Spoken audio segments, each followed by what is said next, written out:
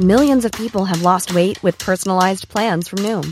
Like Evan, who can't stand salads and still lost 50 pounds. Salads generally for most people are the easy button, right? For me, that wasn't an option. I never really was a salad guy. That's just not who I am. But Noom worked for me. Get your personalized plan today at Noom.com. Real Noom user compensated to provide their story. In 4 weeks, the typical Noom user can expect to lose 1 to 2 pounds per week. Individual results may vary. The Economist.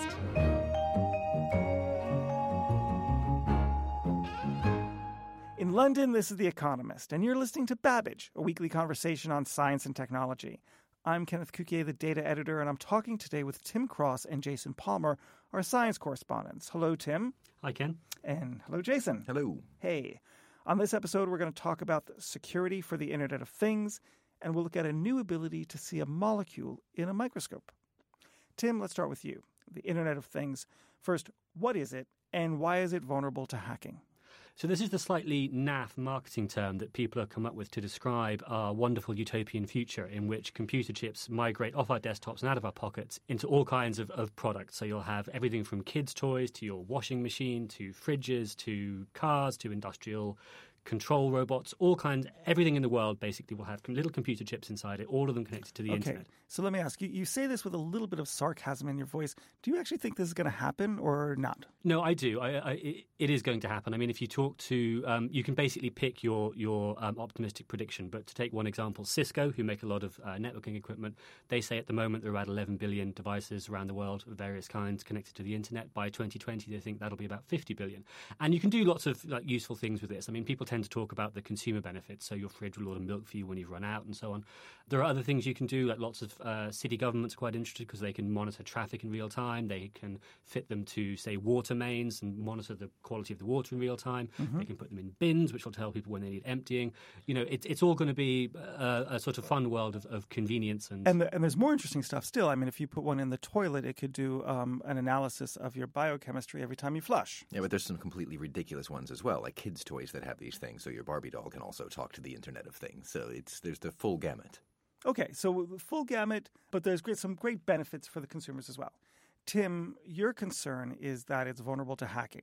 Well, it's not just my concern. It's a lot of security researchers are concerned about this stuff, and they're basically worried that we're repeating the mistakes we made in the 80s and 90s when, PCs and the internet first got going, which is that everyone is rushing to bring these wonderful devices to market, and so security is a total afterthought, and people are worried about what the consequences might be.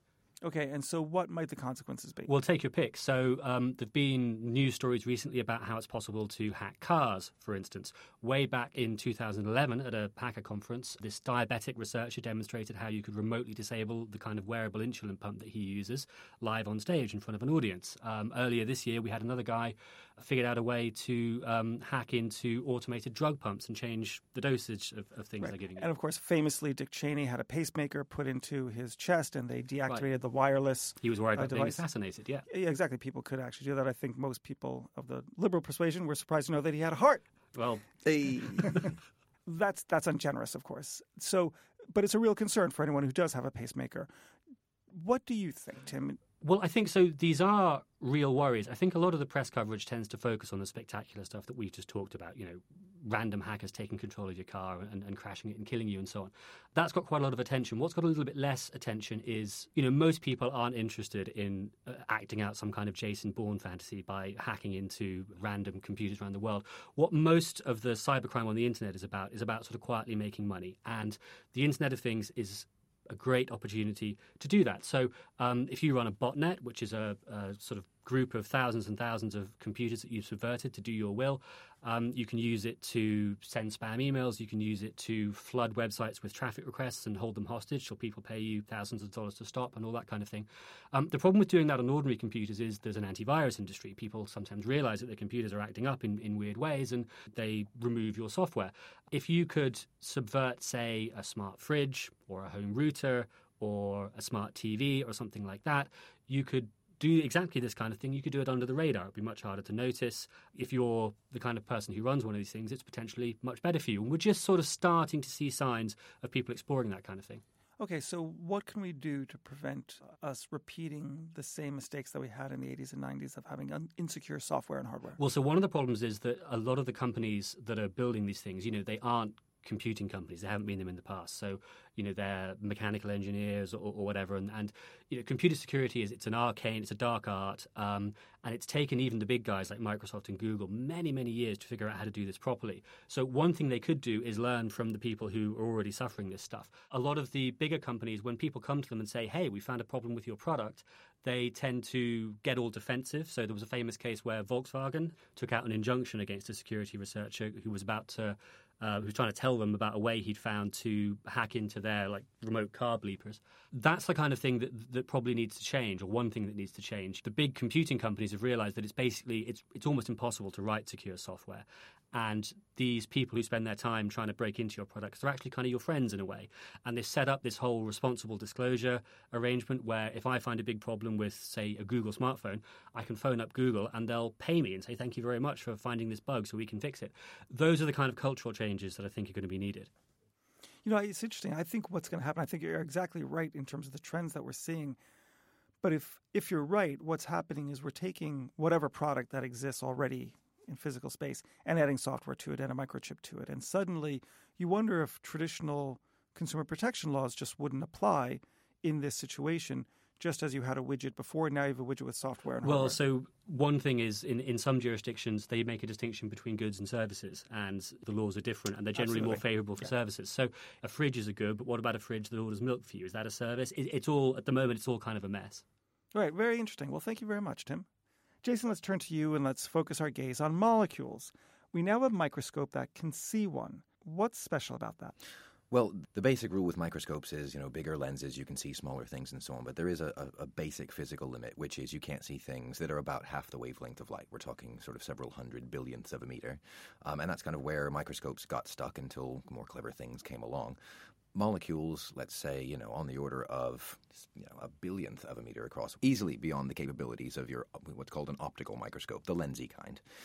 And there is a group at IBM that has been focusing their attention, if you like, on what's called atomic force microscopy. So this is not so much looking as feeling. This thing comes to a very, very fine point and sort of taps around. There are a number of ways to do it. But in short, it's kind of like closing your eyes and feeling something and building up a picture from that. And the things you're feeling are literally the individual atoms that make up the molecule, is that right? Yeah, the tip actually comes down to a point so fine that it itself is only a few atoms across. So if you very carefully watch how this thing moves, you can see when it kind of goes up and goes down. You can get the hills and valleys of stuff that is really only sort of, atoms width. It's like nanoscopic braille.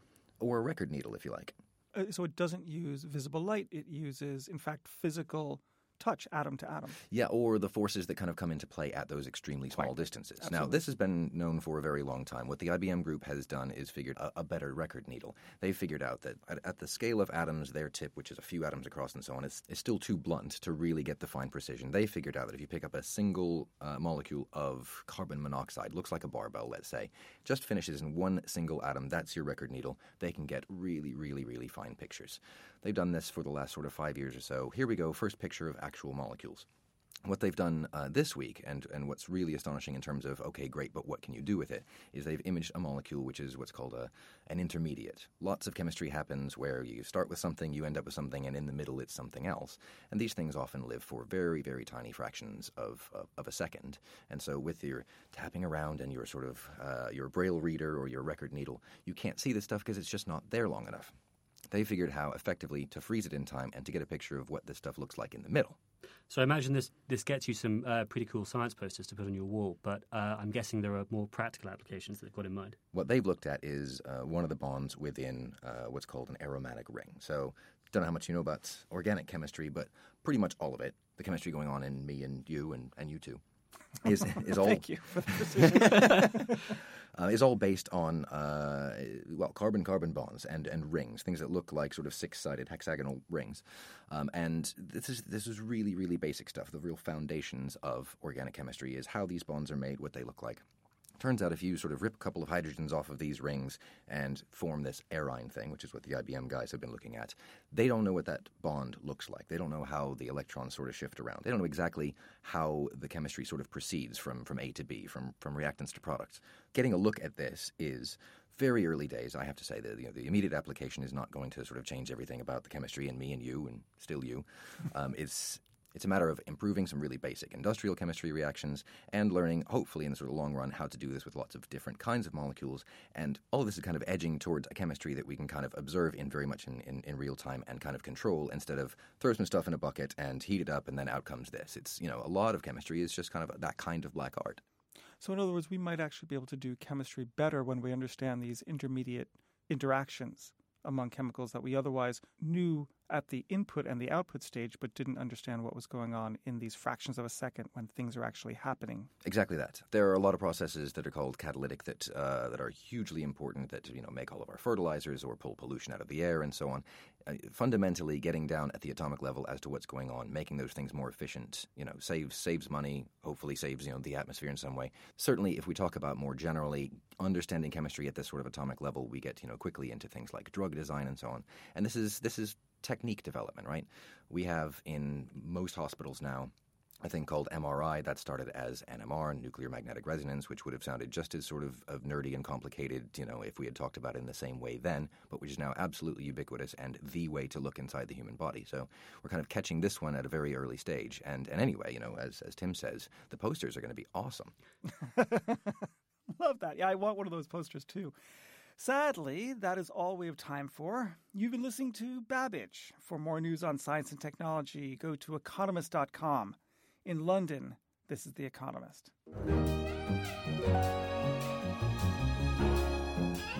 The Economist. Hi, this is Janice Torres from Yo Quiero Dinero. If you own or operate a business, whether it's a local operation or a global corporation, partnering with Bank of America could be your smartest move. By teaming with Bank of America, you'll enjoy exclusive digital tools, award-winning insights, and business solutions so powerful, you'll make every move matter. Position your business to capitalize on opportunity in a moment's notice. Visit bankofamerica.com/bankingforbusiness to learn more. What would you like the power to do? Bank of America, N.A., copyright 2024.